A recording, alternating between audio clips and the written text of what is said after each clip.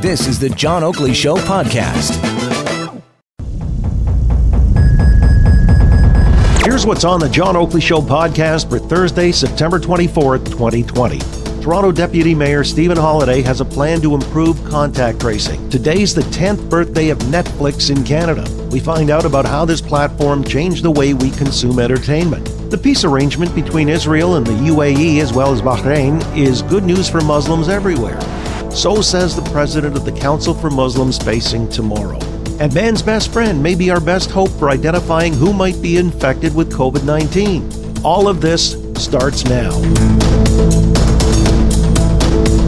Stephen Holyday, as a deputy mayor, my spies tell me that you had sent a letter to the General Government and Licensing Committee back a couple of weeks ago, or a week and a half ago. You want to know about the feasibility of installing the COVID Alert app on all City of Toronto managed mobile devices and take the necessary steps to maximize the benefit of the software. What the heck are you thinking, and what was the reaction? Well, we were talking about it on this show once before. I mean, you know, we've often spoken about how that free COVID Alert app that's out there isn't being used as much as we'd like it to across Canada, and therefore it's not as effective as it could be. I sit on the government licensing committee, and one of the things I was thinking about was this big IT fleet that we've got. And I know, technically speaking, we can get it installed on all the city phones, but, you know, that's a bit of a big business decision for an organization. It's a little bit different. And so I've asked the city management staff to come back to me and tell you, can we do this? I hear there's over 9,000 phones owned by the City of Toronto that are used by employees, and probably thousands of more in our agencies. And if we can do it, and if all other levels of government can do it, I think we can start to move the percentage dial on the use of the COVID Alert app.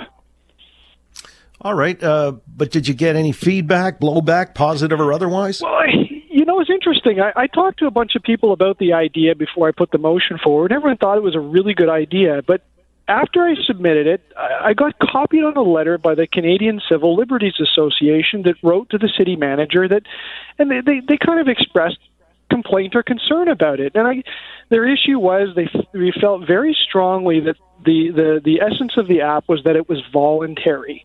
And people should feel really comfortable about voluntarily using it. But, you know, I have to remember that what I'm suggesting is this fleet of phones are owned by the taxpayers. They're paid for by the taxpayers. The people that would be using them are on taxpayer time. You know, why would we not, as a public entity, use everything we've got to try to fight COVID? It would be irresponsible of me to ignore these assets. So I think it's a really interesting discussion. I'm not sure beyond them it's that controversial, but, you know, we'll see what will happen between now and council. And I think council needs to make the decision as to whether or not we'll push this thing out and, strongly ask our employees to participate and make use of the application, at least on the city phones. What they do on their personal devices, that's up to them. All right. Well, you got the Premier saying as much. Hey, folks, download the app, and we've got to get on board with tracking and tracing. So David Wills was our friend here, Stephen Holyday, barking up the right tree on this one.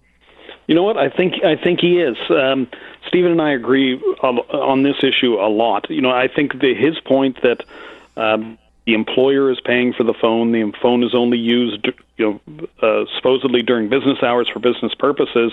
It makes a lot of sense. You know, I can accept the argument of civil liberties of something that's voluntary, forcing people. This is not forcing them. This is a tool that's being provided to do their job. We're getting close to the weekend. Weekend means a lot of binge watching is what it means. If you've got Netflix, you understand what that means. Boy, oh boy, 10 years ago, who'd have thunk it? When this first launched in Canada, actually the 10-year anniversary was yesterday, that this would so revolutionize viewing habits and maybe disrupting lives and patterns that previously had existed where you'd go out and do stuff on the weekends and go for walks and engage otherwise. But it's also been, I guess, a real eye-opener for the quality of product that is presented there through their streaming service.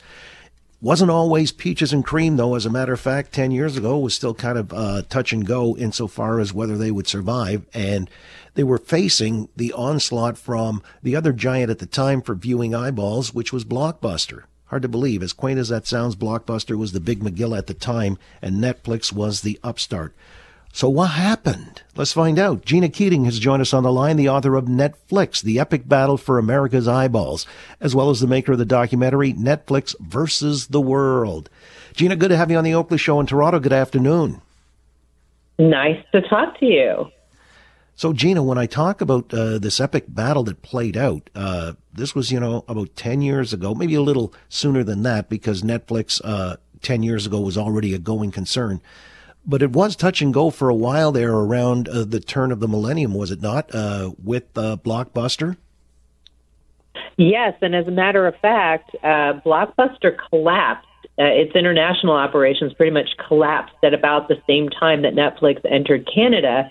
And Canada was a really big deal for Netflix, and it's hard to believe it was only 10 years ago, because in 2007, Blockbuster had Netflix on the ropes. Early 2008, Blockbuster's Total Access program was actually growing much faster than Netflix. They had pioneered this idea of using their stores to let people exchange the DVDs by mail that we all used to rent before streaming, and they were killing Netflix on that one. So it was set to go. No, I was just going to say, but Netflix had gone all in on the online or the digital offering, while Blockbuster was still a bricks and mortar operation. But Blockbuster had also made a foray into online, did it not? Yes, it did, and that it took it a while to do that. It was 2004 before they launched. By this time, Netflix was already 7 years old. But I was covering Netflix for Reuters at the time, and so many analysts, so many Wall Streeters really did not believe that people would ever stream. They just could not fathom that you would watch movies on your television, on your phone, et cetera. And that's something that Reed Hastings and his team saw, into the future on. And Blockbuster just thought, no way, this is not how people are going to behave. This is not how customers are going to behave. Because that idea of renting a movie on the weekend and sitting around with your family was so ingrained in our culture, and things have changed dramatically since then. Was it also a case at the time that streaming wasn't as sophisticated as it is today, and a lot of times, you get caught in bumps and hurdles and buffering and things like that? Yes. I mean, the interesting thing was there was what held back both movie downloading and streaming was the spread of broadband. I mean, you did not have the preponderance of broadband that you do today. Netflix's app, I've got to say, though, I saw it when they launched it, was always fantastic. I mean, it was just as good as a VCR or a DVD player, in my opinion. But that's really difficult technology to master, and because Netflix is a tech company, they really understood that and were way ahead of everybody else, because they were competing against content makers whose expertise was in making movies, not distributing them. They would give the distribution to other companies to put into movie theaters, DVD boxes, etc. So they were really ahead of the game on that with everyone. They were a tech company, and that's what made the difference with streaming with Netflix. Again, with Gina Keating, author of Netflix, The Epic Battle for America's Eyeballs. And so this battle, by the way, they almost threw in the towel when you were talking about the visionaries, Reed Hastings and Mark Randolph at the time, around the turn of the millennium. My understanding, confirm or deny, that they had actually wanted to unload this thing. It was just sort of a startup project, and they were willing to sell to Blockbuster for $50 million. Oh, yes. As a matter of fact, in my documentary, Mark Randolph, the co-founder of Netflix, makes a very funny comment that around, as you pointed out, around the turn of the millennium, we had the dot-com bust, and it was very difficult. And then, of course, 9/11 was very difficult to raise money. And for any streaming service or subscription service, it takes a while to make money because every subscriber that you add costs you money in marketing and so forth. So the cost is higher than what you're getting from the subscription fee, sometimes for several years. So they were running in the red, tens of millions of dollars in the red. And when they couldn't have any access to the capital markets, they decided, well, what are we going to do now? how do we get ourselves out of this jam, is what Mark Randolph said. And they were going everywhere trying to either get a partner to put some money into it or just get rid of it and try to get their money back. How long did it take Netflix from inception to start actually realizing a profit? Because they burned through a lot of cash initially, didn't they? And they're still doing it. They did, yes. They were not profitable until they ran at break even starting in about 2004. And that's 2004, 2005. And that's when Blockbuster entered the market. Amazon was also thinking about doing a streaming service, which they did do in Europe.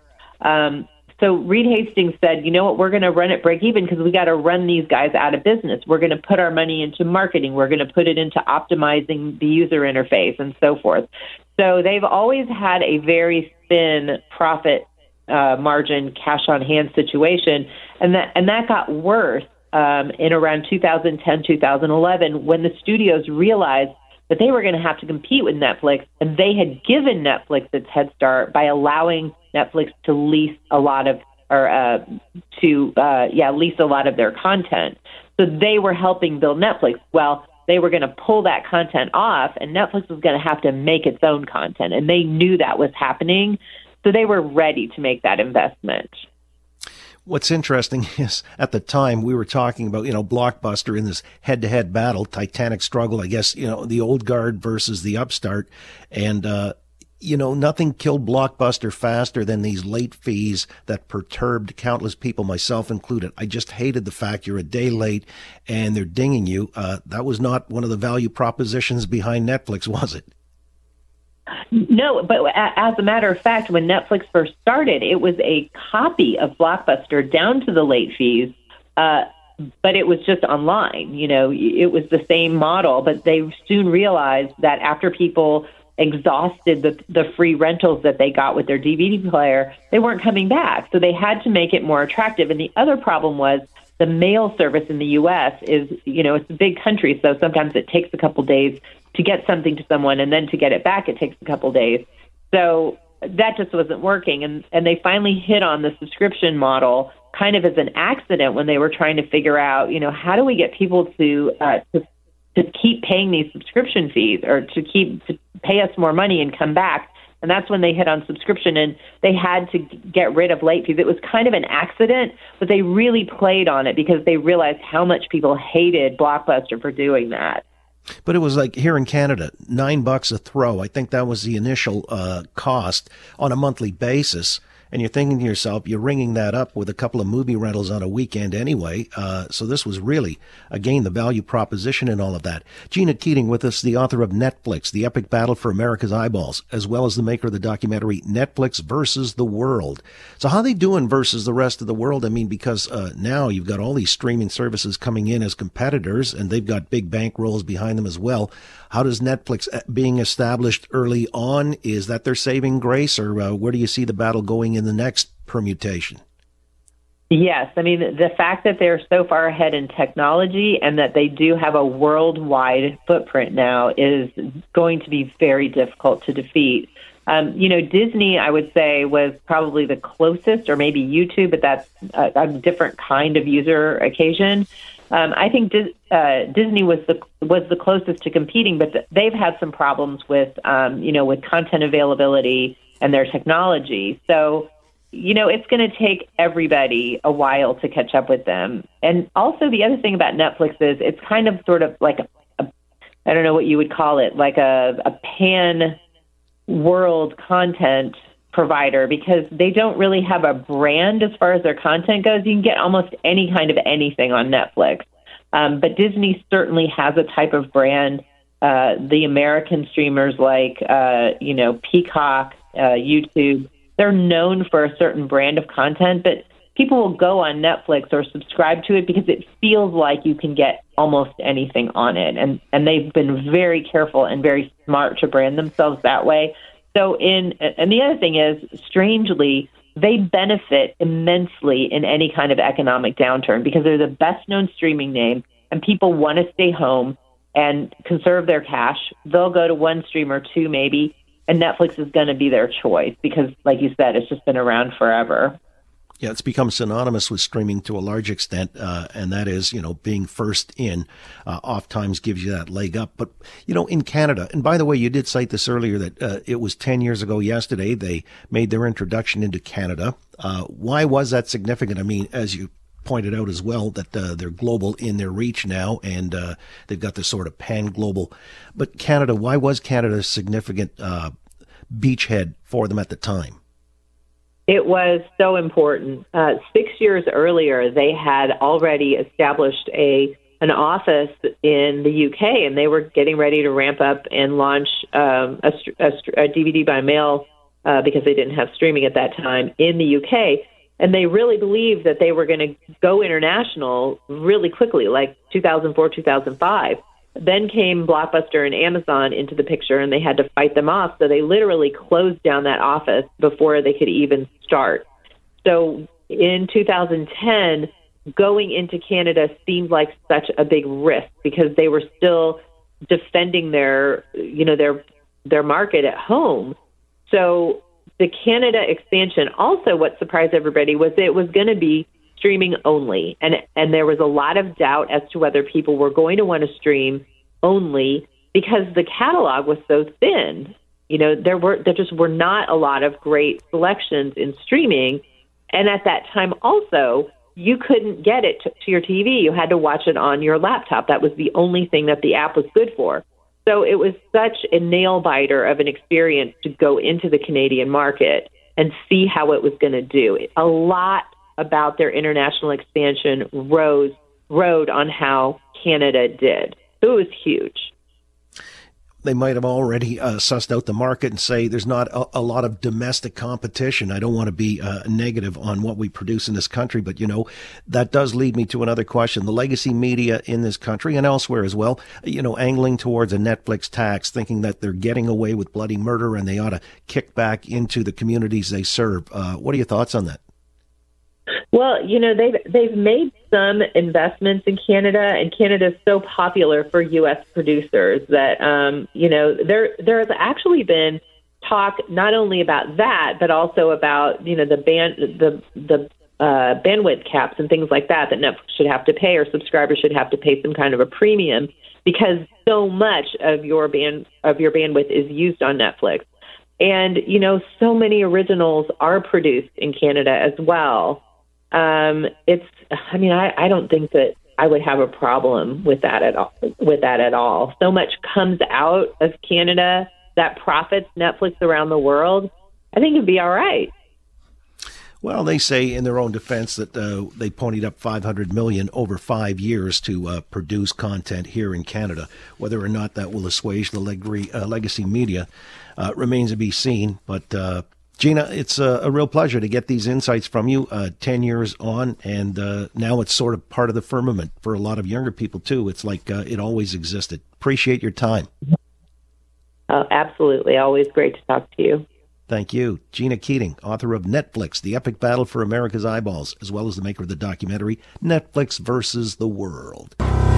It's all too likely we won't be gathering for Thanksgiving, but we still have a shot at Christmas. Together, we have the power to get this second wave under control. I know we can do it because we've already done it once before. Here's your Prime Minister from yesterday, and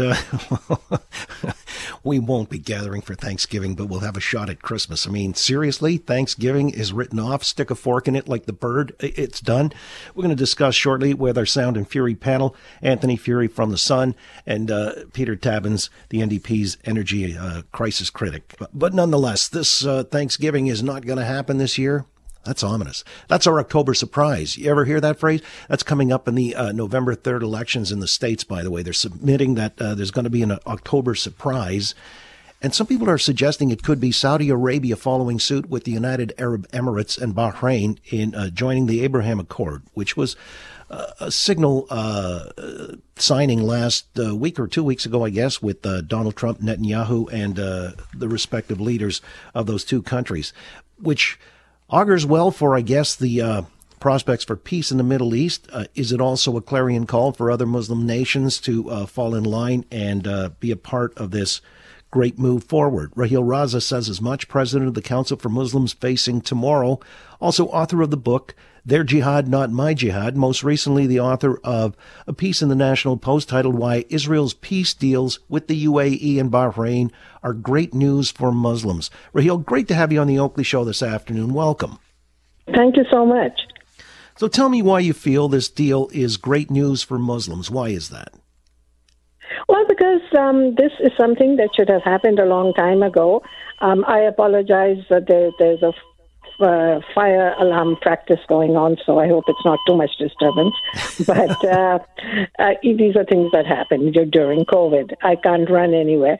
So, I am a Muslim, as you said, a practicing Muslim, and I have been going to Israel for the last, 1.5 decades.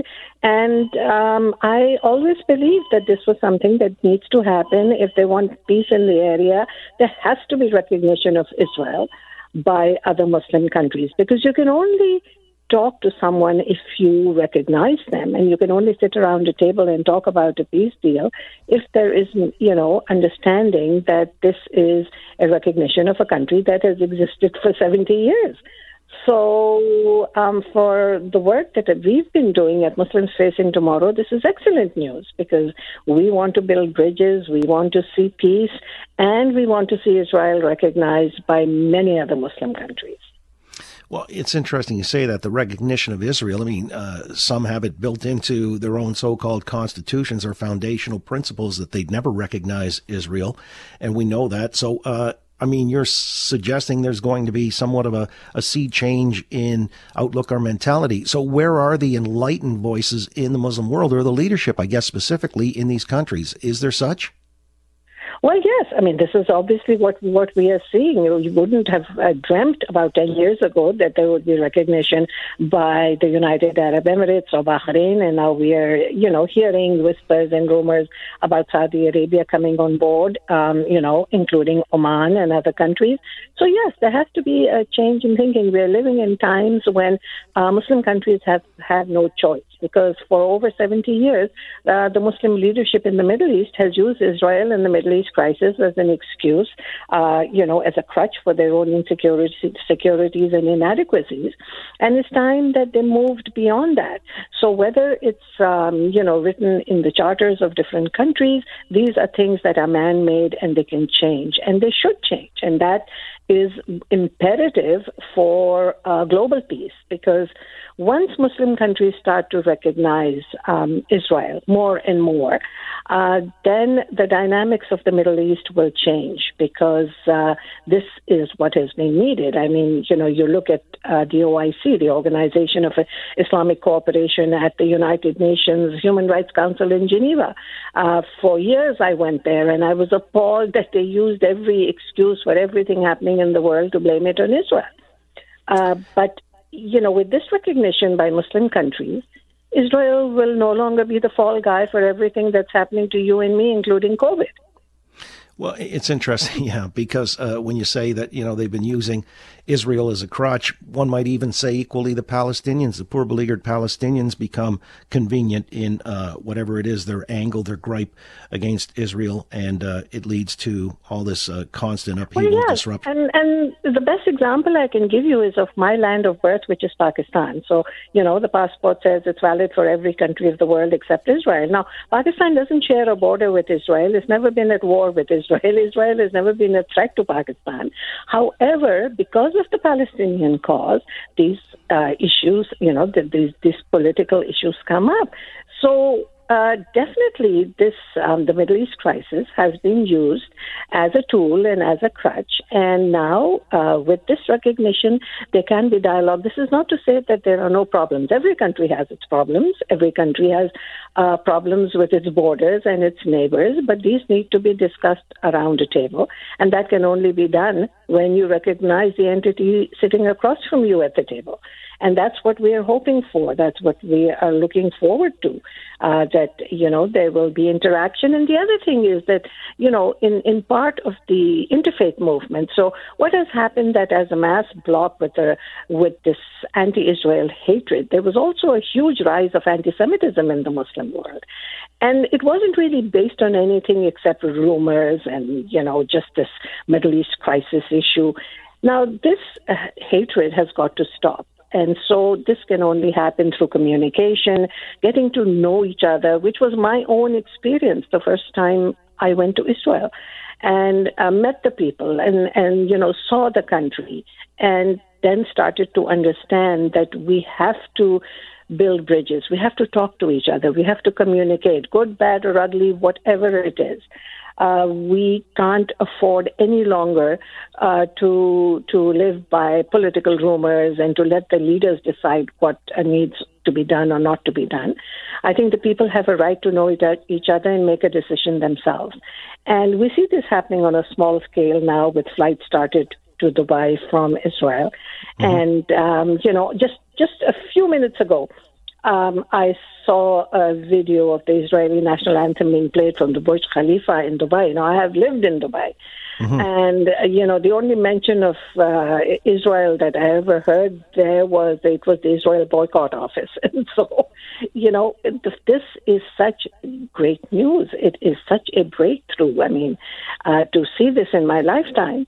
And hope the Gulf states, Raheel, sorry to interrupt, but the ones in the Gulf, as you cite, UAE, Bahrain, and that includes Dubai's in there, of course, they seem more almost secular, if you will. But again, with Raheel Raza, and we're talking about the situation in the Middle East, she's the president of the Council for Muslims Facing Tomorrow.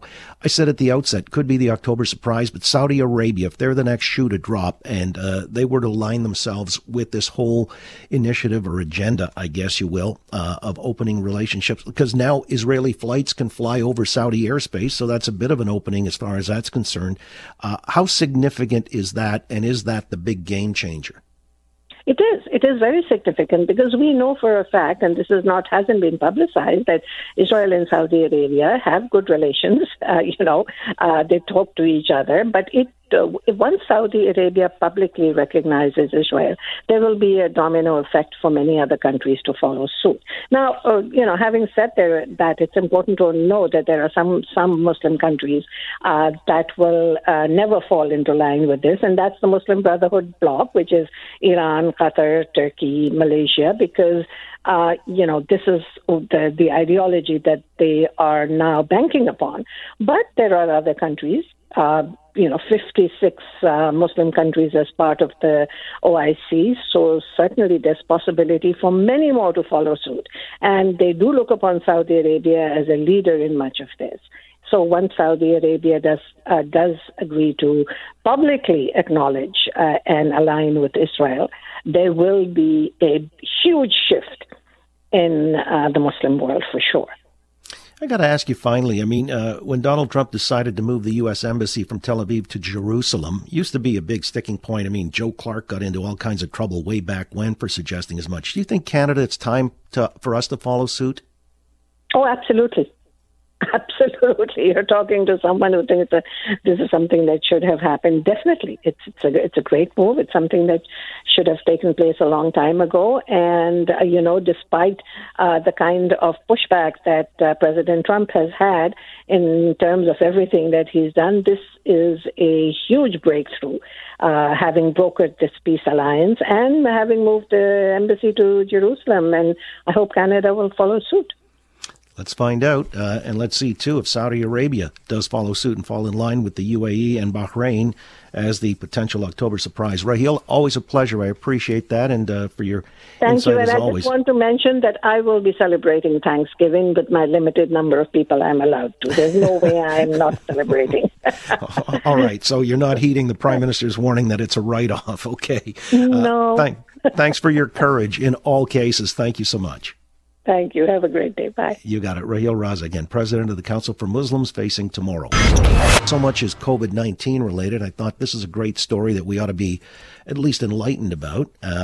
In Helsinki, at the airport there in Finland, they've trained sniffer dogs to sniff out COVID-19. Who says you can't teach an old dog new tricks? Well, apparently they have. Don't know how old the dogs are, but let's find out. William Berloni is with us. He's a renowned theatrical trainer, also the director of the animal behavior of the Humane Society of New York. William, good to have you on the Oakley Show. Good afternoon.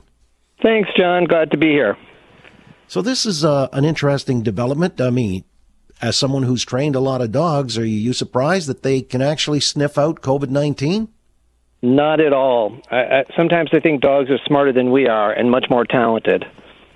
All right, so this is done with an agency called Wise Nose. Ever hear of them? I mean, tell me more about them if you know anything. Who are they? How have they operated here? I'm not familiar with them, and I also saw the story. And when I read it, I thought, of course, why haven't we thought of that before? You know, dogs have successfully sniffed out drugs, bombs, and missing persons because they can sniff, they can detect molecules. And viruses are made out of molecules as well. So it's just a matter of, retraining them to sniff out those molecules instead of what they're already trained to do. How about the accuracy? I mean, obviously we wouldn't want anybody to slip through the cracks or anything like that. What would the accuracy rate of something like a sniffer dog be in any event, whether it's a bomb, whether it's, other pests or drugs, in this case, COVID-19, because of its molecular structure? Well, let's put it this way. They're trained like Navy SEALs. And so no dog, whether it's bomb, drugs, or, search and rescue, are going to be sent in the field unless they've tested at 100%. Now, there's always human error, the people who handle the dogs, but I would say that their accuracy is much better than some of the laboratory testing, which we know comes up with false, positives as well.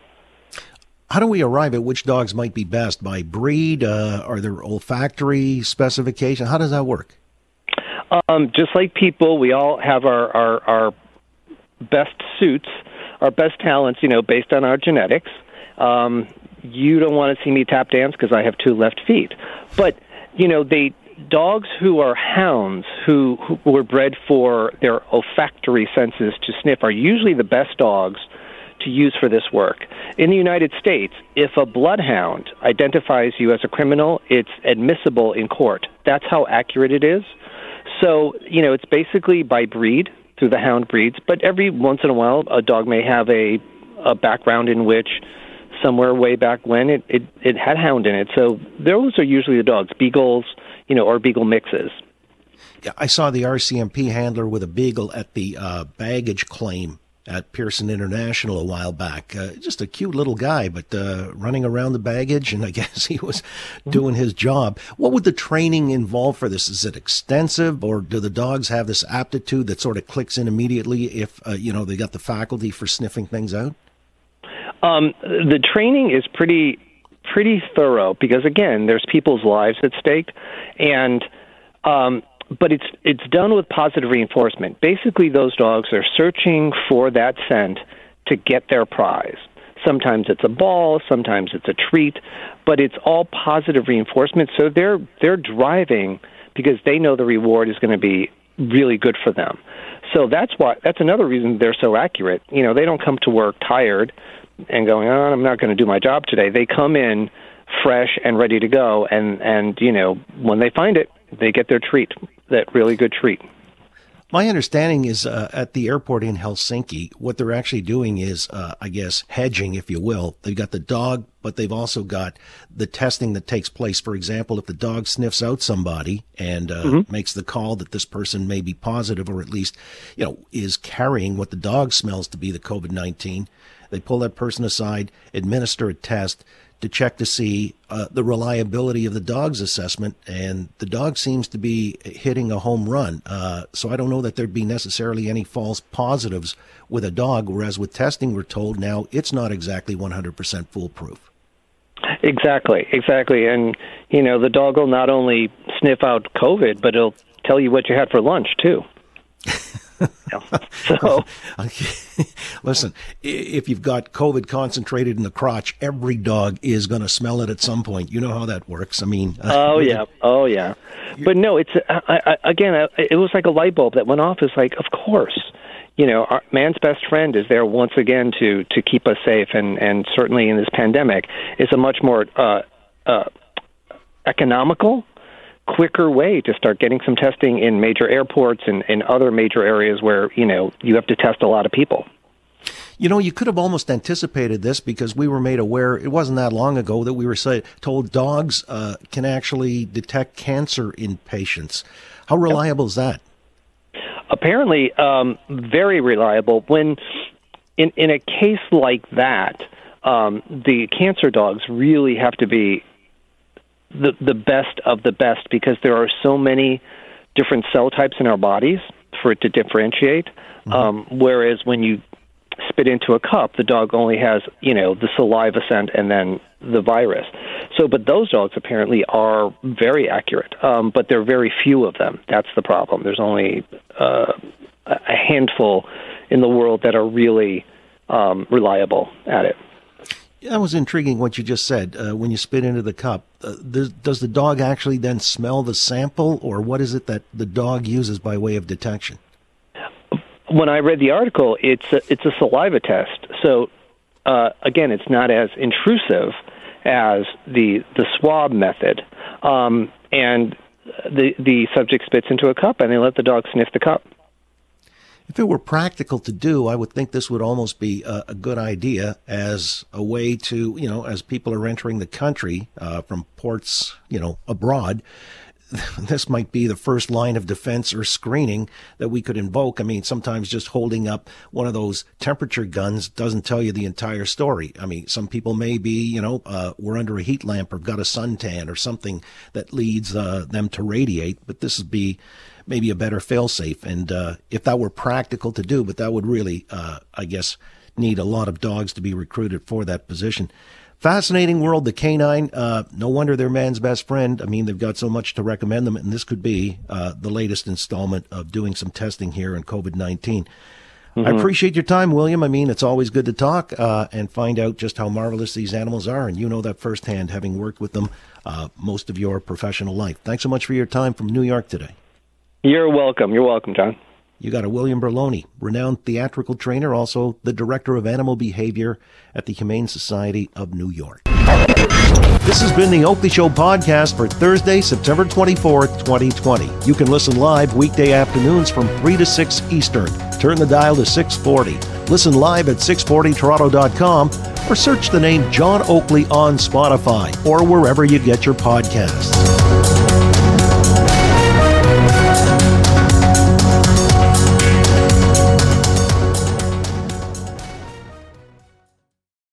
Thanks for listening to the John Oakley Show podcast. Be sure to rate, review, and subscribe for free at Apple Podcasts, Google Podcasts, and anywhere else you get your on-demand audio.